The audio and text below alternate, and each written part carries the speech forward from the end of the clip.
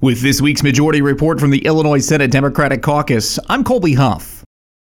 Legislative Black Caucus Chair Senator Kimberly Lightford of Maywood last week urged community solidarity as a jury deliberated the fate of Chicago police officer Jason Van Dyke, who faced charges for the 2014 shooting death of Laquan McDonald. Van Dyke was found guilty of second-degree murder and 16 counts of aggravated battery with a firearm. Senator Lightford released a statement that said in part, quote, "I would like to make it clear how important this trial is to our communities throughout the state of Illinois. The last time a Chicago officer was convicted of murder was nearly 50 years ago, and there are many who feel justice has not been served time and time again in Chicago and across the country. My hope is that we can take this moment to come together to heal Chicago and communities throughout Illinois that are longing for police officers that work for them and a criminal justice system that treats them fairly," part of a statement from State Senator Kimberly Lightford. Other Senate Democrats weighed in as well, including State Senator Jacqueline Collins of Chicago, who said that the Van Dyke conviction serves justice.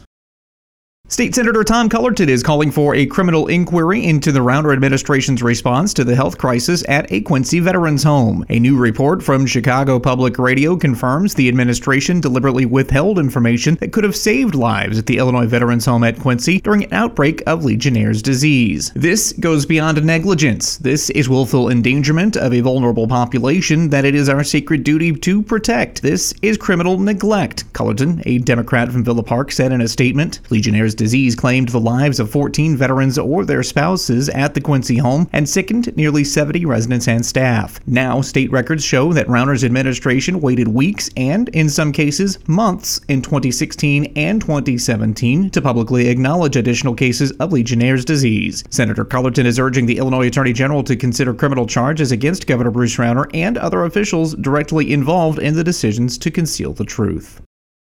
To honor Hispanic Heritage Month, Illinois Senate Democrats discussed the importance of the month and this year's national theme, Hispanics, one endless voice to enhance traditions. Hispanic Heritage Month began September 15th and ends on October 15th. It's a time to embrace the culture and traditions of Americans whose ancestors came from Spain, Mexico, the Caribbean, and Central and South America. The celebration was first Hispanic Heritage Week under President Lyndon B. Johnson in 1968, but it was later extended to a 30-day period by President Ronald Reagan in 1988. The date, September 15th, is significant because it is the day that many Latin American countries gained independence, including Costa Rica, El Salvador, Guatemala, Honduras, and Nicaragua. Mexico and Chile also celebrate their independence on September 16th and 18th, respectively. Several members of the Illinois Senate Democratic Caucus, including State Senators Cristina Castro, Iris Martinez, and Omar Aquino, recorded videos to recognize Hispanic Heritage Month. You may view those videos at IllinoisSenateDemocrats.com.